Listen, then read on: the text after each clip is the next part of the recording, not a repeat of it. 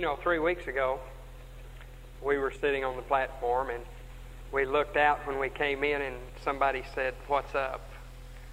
There's so many people here." And we decided, it's Falls Creek tomorrow and parents had to be here and all of that. But it's funny, last Sunday night's the same thing. And for the third Sunday night in a row, which is the only time within anybody's memory that it's happened, we've got well over 300 people in evening worship. And I don't know about you, but I'm glad and I'm thrilled. A lot of churches wonder whether it's even worth coming together to meet on Sunday night or not. And I believe it is. And I'm delighted and I'm grateful to God for you that you're here. Isaiah 63, verses 1 to 6. It was literally coincidence as far as my program was concerned of preaching that the Peter passage where he deals with the matter of judgment and the Isaiah passage of terror as he describes in great detail and vividness the gory nature of the final end of the wicked should fall on the same day, but they have, and perhaps God has a purpose in that so that we can see how the Scriptures complement one another. Isaiah 63, 1 to 6, the judgment of Christ. You'll want to follow as I read and then keep the Scripture handy as the message will simply develop the text of this chapter from Isaiah's prophecy. Who is this who comes from Edom with garments of crimson from Bozrah? This one who is majestic in his apparel, marching in the greatness of his strength. It is I who speak in righteousness, mighty to save. Why is your apparel red and your garments like the one who treads the winepress? I have trodden the wine trough alone, and from the peoples there was no man with me. I also trod them in my anger and trampled them in my wrath, and their life blood is sprinkled on my garments, and I stained all my raiment. For the day of vengeance was in my heart, and the year of the redeemed has come. And I looked, and there was no one to help. And I was astonished, and there was no one to uphold. So my own arm brought salvation to me or through me, and my wrath upheld me. And I trod down the peoples in my anger, and made them drunk in my wrath, and I poured out their lifeblood upon the earth. There will come a day, as unreasonable as it seems to the physical side of our existence, where we live in a very tangible and real world, where things respond to logic, and where data can be evaluated and tested and put into an experiment to verify it. It seems very illogical. It seems very unreal and otherworldly, even to all of us who believe the Word. But there will come a day when God will end the day of His patience, the year of His grace, and judgment will come. Time will run out. God will have had enough, and His foes will be trodden literally under His feet. His vengeance in that day will be complete. This final destruction of evil is the subject of Isaiah chapter 63 and of Revelation chapter 19. You might find it interesting to compare these two chapters if you're interested in this subject of judgment. When Isaiah sees him this time, it's all over. When God's involved in something, it doesn't really take Him very long as we reckon time to get it done. The prophets say God is not slack the way that we count slackness, for God in His own time, and when God is ready in the fullness of time, at the end of time, God with one fell swoop will just reap the harvest. The righteous will be spared, and the wicked will be punished, and that is all there will be to it. And in this passage, the only description we have of the judgment is the one that God Himself gives, the one that Christ gives. For the format here is the prophet questions, "Who is this?" Now, when he saw Him in Isaiah 53, he knew who He was. He was Jehovah's servant who had been beaten for the sins of the people. The stripes of our iniquity had been applied to His back. His face was marred beyond recognition. But now all of that's gone. The suffering is past, and He has come as a righteous and victorious King to exercise final judgment. And Isaiah now, there's such a great contrast between His appearance as the suffering servant and His appearance as the reigning monarch. Isaiah doesn't even recognize Him. Who is this? He questions, and Christ answers. It is all over. He is seen in this passage as coming from the land of the enemy after judgment has been executed. This warrior-type judgment at the end time will be complete, and it will be devastating. In this chapter and in Revelation 19, we find two aspects of it. There is the battle, which is very brief. The sword of His mouth, the word of His voice, whatever He says or does instantly takes care of the enemy. There is the battle, and then there is the judgment, as Revelation 19 tells us, at the great white throne where the wicked dead of all the ages and the wicked nations are brought before God for final judgment and their sins dealt with and their verdict pronounced. In that day no one who is guilty shall escape, and no one who is innocent shall be punished. We may not like to think about judgment. We may not like to hear about it. It may seem in a way morbid to consider it, but we cannot, by ignoring it, eliminate it from the Word of God. And as the Word, it is true. As the Word, it will come. As the Word, there is no question and there is no doubt that God will do all that He has said in the end of time. Judgment is real, and judgment will come for those who do not know the Lord. And in Isaiah 63, He deals with the judgment of Christ.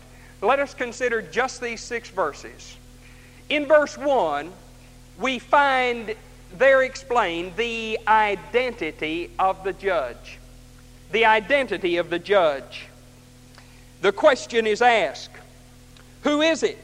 As the prophet questions, and Christ answers the question. Now His appearance is changed. The trauma of struggle, the pain of punishment, the anguish of the cross is behind Him. And we see Him glorified in full possession of all honor which belongs to Him. Now, Edom in the prophets represents those peoples who are the enemies of God. Often the prophets talk of Edom in a representative way of God's enemies. The city of Bozrah was the capital of Edom, the headquarters of a government that was at war with God, not only with the people of Israel, but by virtue of their religion and the things that they believed, at war with God Himself.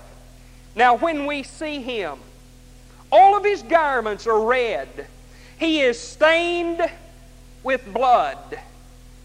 And His victory, we are reminded, is not a bloodless victory.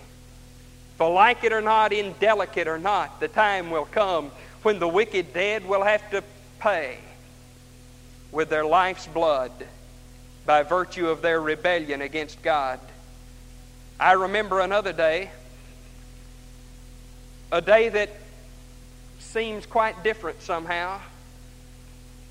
It was a day when a righteous man, a man on whom the power of God dwelt, a man who was God, was stained with blood as they took His body from the cross. And doubtless as they wrapped Him in the wrappings of death, those wrappings became stained with blood, and they laid Him away out of sight. But that was different, you see, because that was the blood of His sacrifice. That was the atoning blood that paid for the sins of every man who would accept the sacrifice. But now we see Him. He has done all that He can to avert it. He has given His own life. He has died. He has sent us and all who know Him to tell the world that He forgives and that He saves and that He loves. But it was, in the end, necessary for judgment to fall. The Scriptures say that the life is in the blood, and the more medical science learns, the more they verify that, how vital the blood is to life. And the life is in the blood.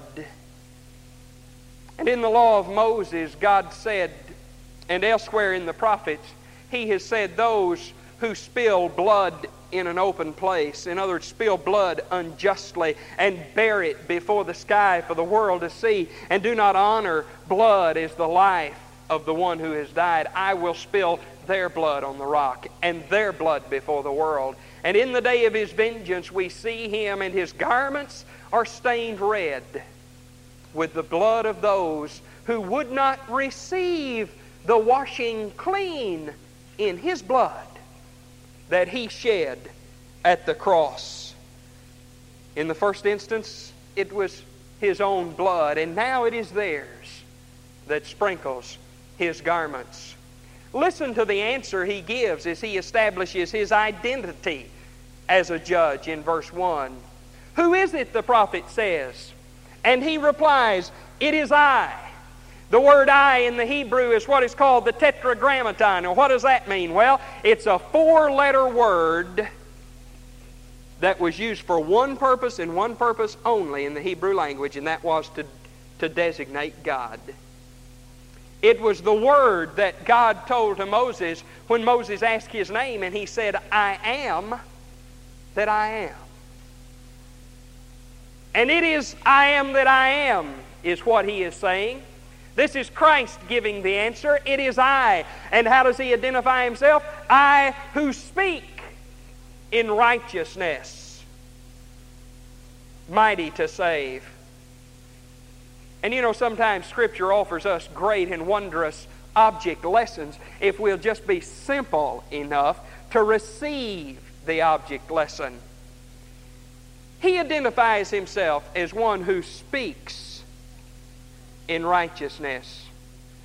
And how often has it happened in history, and how often does it happen in our own lives, that when the flesh rises to the surface and in some kind of pseudo-righteous indignation we burst forth with harmful words, we blame it on God.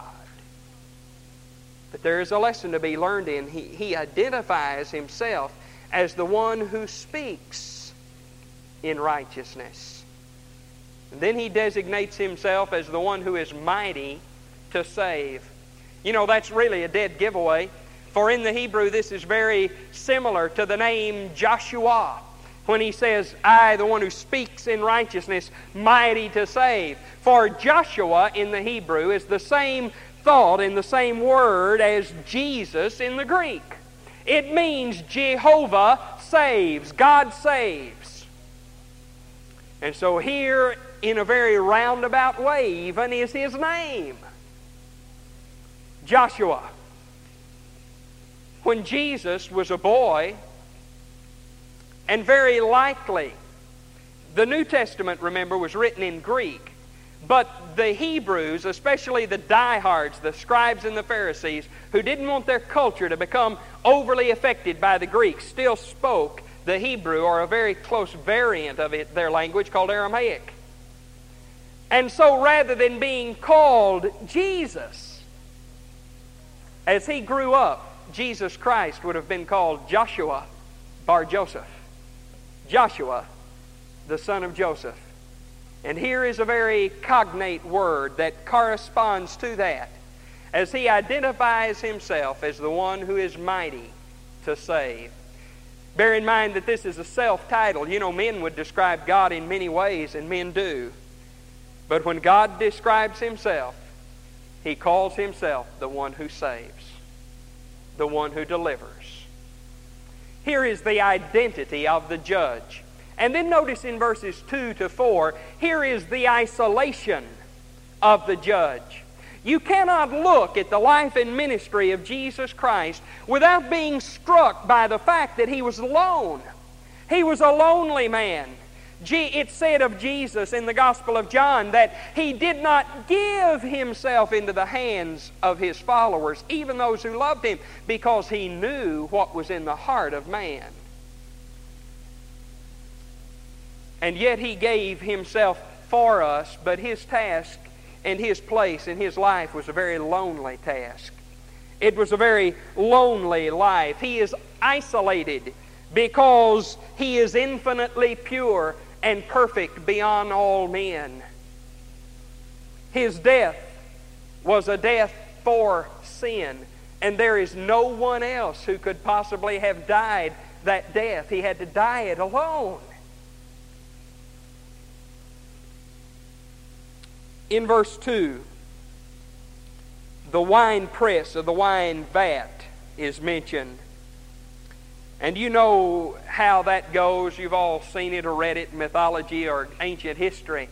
How the grapes were put into the great vat, and then men would get into the vat with their bare feet and stomp the grapes and until the juice flowed through a hole in the bottom of the vat and was collected somewhere else. And they kept stomping until all of the juice that would go was gone from the fruit. And that is a picture that Isaiah gives of the complete judgment. That's as Christ describes it to him, of the complete judgment that God will execute. It is very much like Revelation 14. This chapter corresponds to Revelation 19, but this metaphor, this word picture, is found in Revelation 14, beginning with verse 15. See how much like this passage it sounds. And I looked, and behold, a white cloud, and sitting on the cloud was one like a son of man, having a golden crown on his head, and a sharp sickle in his hand. And another angel came out of the temple, crying out with a loud voice to him who sat on the cloud, Put in your sickle and reap, because the hour to reap has come, because the harvest of the earth is ripe. And he sat on the cloud and swung his sickle over the earth, and the earth was reaped. And another angel came out of the temple which is in heaven, and he also had a sharp sickle. And another angel said, The one who has the power over fire came out from the altar, and he called with a loud voice to him who had the sharp sickle, saying, Put in the sickle and gather the clusters from the vine of the earth, because the grapes are ripe. And the angel swung his sickle to the earth and gathered the clusters from the vine of the earth and threw them into the great winepress of the wrath of God. And the winepress was trodden outside the city, and blood came out from the winepress up to the horses' bridles for a distance of 200 miles. Very analogous, very similar in the pictures of the awfulness of the judgment that shall fall. Revelation 14 tells us that the grapes are ripe.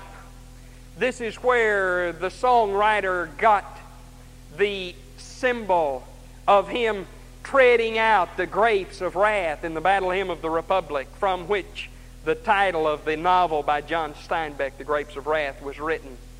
It is pictured as a time when the grapes are ripe, when wickedness has gone full circle, when God has done all that He can, and still there is not repentance, and still there are those who refuse. Then judgment must fall. Again in verse 3 is the picture of the wine trough or the wine press itself. And it is like what God will do in the final day. For you see, the grapes were really obliterated and their identity completely lost by the wine press. I remind you, lest it seem too harsh, that the judgment God will bring is true judgment. It is just. It is no more than is deserved by all of us. And it is no more than God must do when many refuse to trust Him and to return His love. Now in Isaiah 61, 1 and 2 last week, we saw the acceptable year of the Lord and the day of His wrath. And now in this verse, he adds to it the year of the redeemed. First comes the year of His favor, the accepted time, the day of grace, the year of grace, when men are free to come to God. Then follows the day of His wrath, which is the day of judgment. And that is followed by the year of the redeemed, which refers in Isaiah, as we'll see next week in chapter 66, to the millennial kingdom, the 1,000-year reign of peace on the restored earth that God will set up after judgment when He comes to restore the earth and set up His kingdom on the earth. There will be eternal damnation for the lost. There will be eternal heaven and fellowship with God for the saved. You know, it seems to me after the Scriptures, not from human logic, but from the Scriptures, that the righteous judge is the logical conclusion to the scriptural picture of the merciful Savior. For every parent knows that there is no such thing as love without discipline. And we know that it would be no act of love if God did not at some day call a halt to all of the wickedness and all of the rebellion and all of the harm and the hurt that evil does in the world. And so the righteous judge is really the logical end of the merciful Savior. It is an act of love to judge. And today, there is too little condemnation for sin and too much pity for sin. You see, you don't have to reject somebody because you do not approve and accept and appreciate the sin in their lives. Very often, godly people have been ruined because they tried to lay down in the dirt with sin in order to minister. You cannot do it. You find that when your life is characterized by compromise in order that you may fellowship with people that need help, that when they have a problem, they won't turn to you because you're right there in the dirt with them. They'll go looking for somebody else. Too little condemnation of sin today. Sin is still sin, whether it's fashionable to call it that or not. Evil is still evil, whether society has decided we ought to be broad-minded or not. And wrong is still wrong, and black is black, and white is white, and night is night, and day is day. And if that's narrow-minded, I plan to stay that way. Because as certain as are the laws of physics and the rules of mathematics and the tables of multiplication, so certain and fixed and absolute are the standards of God Almighty, and no man can change them. Wrong is wrong, and sin is sin. And it is our part to love sinners and hate sin. And you know, Jesus proved it, and I believe it'll be true in our experience, that when you have genuine love for a sinner, you can hate the sin, and they'll understand it, and they'll appreciate it, and sooner or later they'll be reached by it. But oh, how tragic it is when God's people nod at sin and say, well, we love you, so you just go ahead and do anything you want to do. That's not love. That's not love. There's no love without discipline. There's no love without discipline. And just as a parent must with a child not always give in to every whim of the child, but help the child to understand why things are as they are, so we, when we love someone who is a weaker Christian or someone who is no Christian at all, we must not always pat them and say, no, that's all right, you just go ahead and be wrong because we love you. We must help them and educate them and help them understand what's right. Because God's standards never change and they bow to the whims of no man. The judge was isolated because of his purity and his perfection. And then in verses 5 and 6, here is the individuality of the judge. Now, the thrust of verses 2 to 4 is this. He was alone. He says, I looked around. There was no one to help. I was alone. Nobody could do it. So my own arm brought the salvation that was required. But then notice his individuality.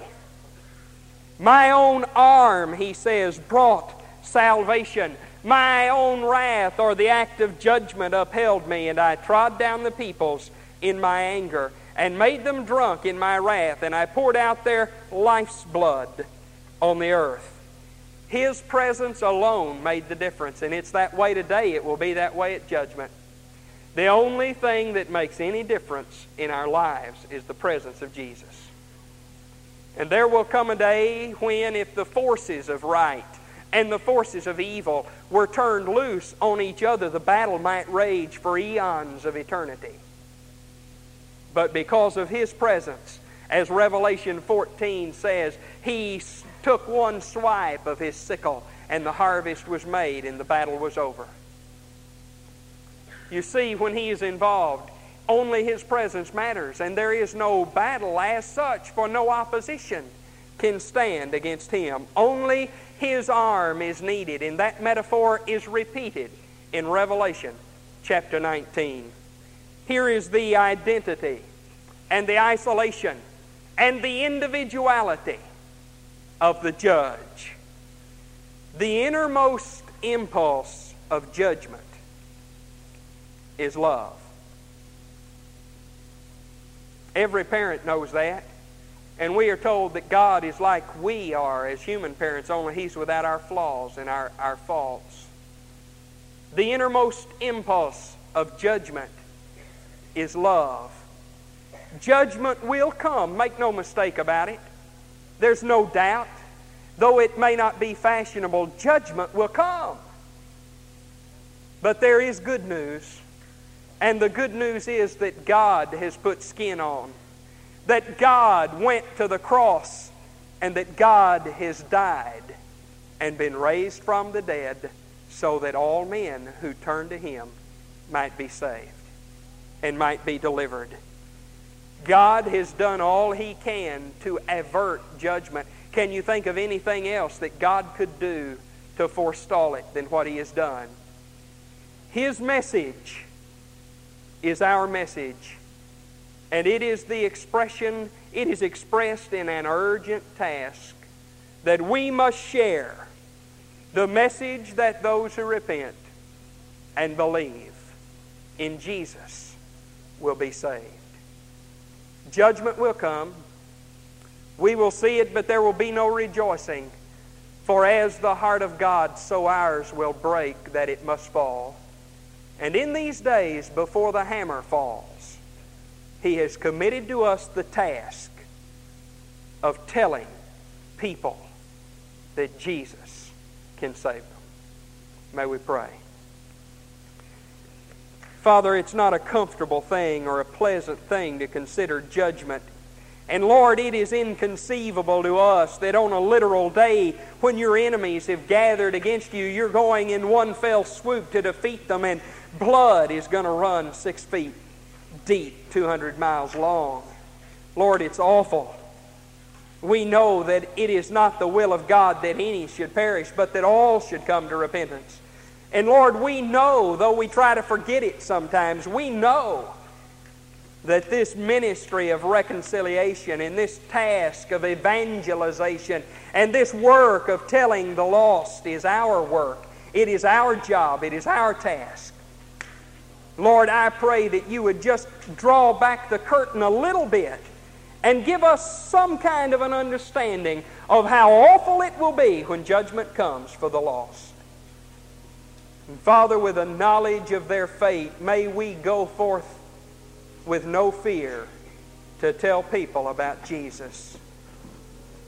Father, make us what you want us to be. Knock the props of our self-sufficiency from us, and make us every day in a position where we can only reach out and reach up and trust you.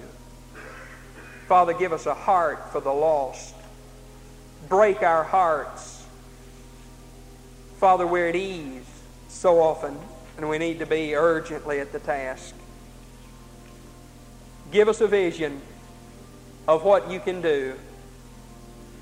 May we share it with others.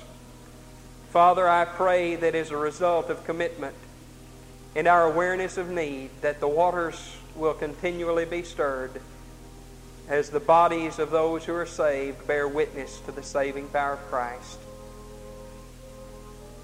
Father, reveal yourself to us as you will. Meet all of our needs, whatever they are.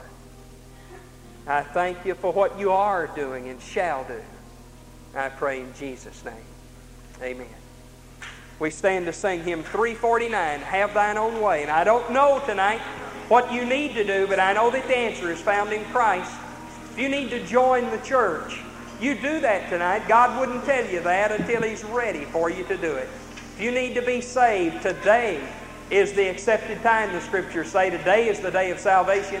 The Scriptures say, when you hear His voice, harden not your heart. And so tonight, give your heart and your life to Christ. Ask Him to forgive you. Ask Him to save you. You as a Christian, come to kneel and pray, or to pray with one of the staff. And what God would have you do so that your worship may be real and all of your needs may be met, publicly and proudly, you do it tonight. Who will be first as we sing? Why don't we trust Him with our lives? Which is what God's will is all about. Do what? You think our way's better. Okay, let me ask you a question. Let's talk about this for a second. What do you think the writer of Proverbs meant when he said, He will make your path straight? What do you think he meant by that?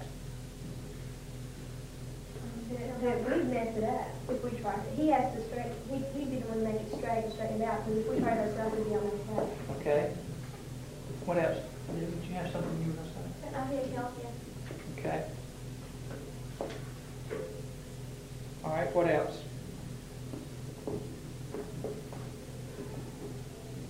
Now, okay. Sometimes I think, and we're going to get into this more in the next couple of weeks, sometimes I think that we get this idea, and I think we let Satan deceive us at that. Hello?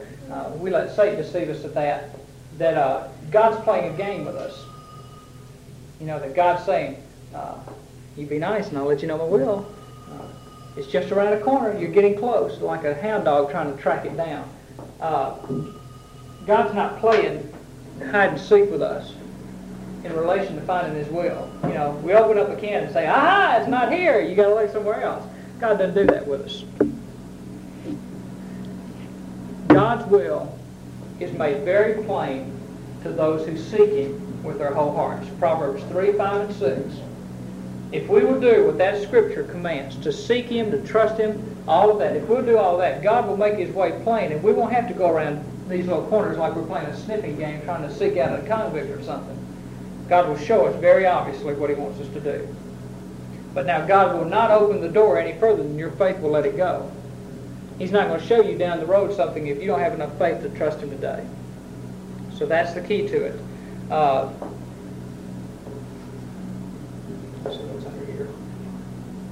okay. Last thing, and then we're going to talk next week about some ways that God reveals His will to you, and the ways that you can get into the Bible and learn more about what God says about His will, the ways you can spend time in prayer, some guidelines for you to go to people who you consider godly and ask them for information, for advice on God's will.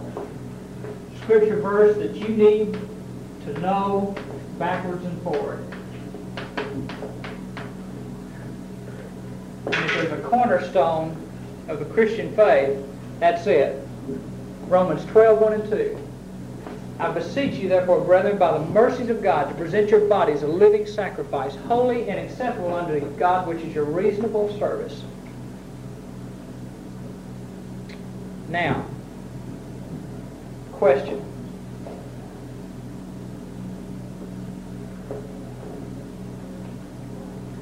Is your life a living sacrifice, or are you even on a spiritual altar?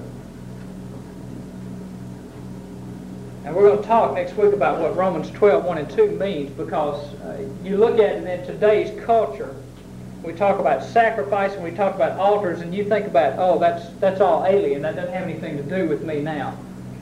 But there's some characteristics to what Paul says here that make it totally different from anything the Jews had ever heard about. One thing is a living sacrifice. The Jews didn't have living sacrifice. They killed the animals and then they sacrificed them. Now, animal sacrifices were wholly unacceptable, but they were not living. And you can't do God any good dead. And you might as well be dead if you're out of His will. So we're going to talk about what it means to be a living sacrifice. We're going to talk about a lot of different things as to specific ways you can find God's will. And I hope that you'll study Romans 12, 1 and 2. I hope that you'll find some kind of commentary or something and read it and see what it has to say for you. There's some books that I think that you could use. And if you ever want to go by the bookstore and get them or something, I think that'd be very helpful. One of them was written by T.B. Maston called Right or Wrong, which is Guidelines for Young People for Christian Standards, Living by Christian Standards. It deals with ways that you can make decisions, sources of life, how you can know what kind of decision God wants you to make. This book right here, God's Will in Your Life by T.B. Maston, is the best-selling book that Broadman's ever had to young people. And I've given it to a couple of people, and I would highly recommend you reading it because it has some good things to say about how to find God's will. Now, one thing this book has, and we're going to talk about it probably the last session, Dr. James Dobson, who's written a book called Dare to Discipline and a lot of other things, some things we'll talk about probably the last session after we've wrapped everything else up, is how do you deal with your impressions. Now, you know, there's a lot of times when we talk about God's will and you just kind of feel impressed that this is what God wants you to do. Now, are those impressions from God? Are they from Satan? Or are they just something you've made up in your own mind? And we'll talk about that and how much you can rely on your impressions, because you see, your impressions could either steer you in the right way or they could steer you the wrong way. We'll talk about how you can understand that. Now, you got any questions? I've been talking a lot tonight, and I don't like to do that when I'm teaching as much. But I had to get some things over so we could get into some different areas. I want you to bring your notes from Breakthrough next week so we can talk about some different things in that, okay? Some things about Bible study and prayer and stuff like that. All right. Okay, any questions? One thing you need to remember is that God has a will for your life. Not for the church, not for a congregation so much, but as a specific will for your life. And He said that when He saved us, He would always be with us, that He would keep us, that He would control our lives if we would let Him. And we went to see Star Wars about 2 weeks ago. Like idiots, we stood in line for 2 hours almost to wait to get to see that stupid thing. But there was a line in there that stuck with me. A guy named Luke. I guess he must have been a Bible character. I don't know. But anyway, he was going through and he's flying through and he's trying to destroy this alien ship. And this voice came from a guy who had taught him about the Force, which protected all the good people. And he said, "Remember, Luke, the Force will always be with you." And he said it to Luke twice. First time Luke didn't listen to him. And he tried to take the thing and almost got killed. The second time, he said, "Remember, Luke, the Force will always be with you. Trust your feelings. Trust your feelings. Let go and trust your feelings." And when he did it, he destroyed it just like that. Now, quick correlation. God is continually trying to say to us, remember, Mike, remember, gang, the Force, I will always be with you. I will never leave you. And when we trust that and we rely on that, then we start hitting the target. And then we quit missing all the marks, and then we start zeroing in on what God wants us to do. Okay, see you next week. Well.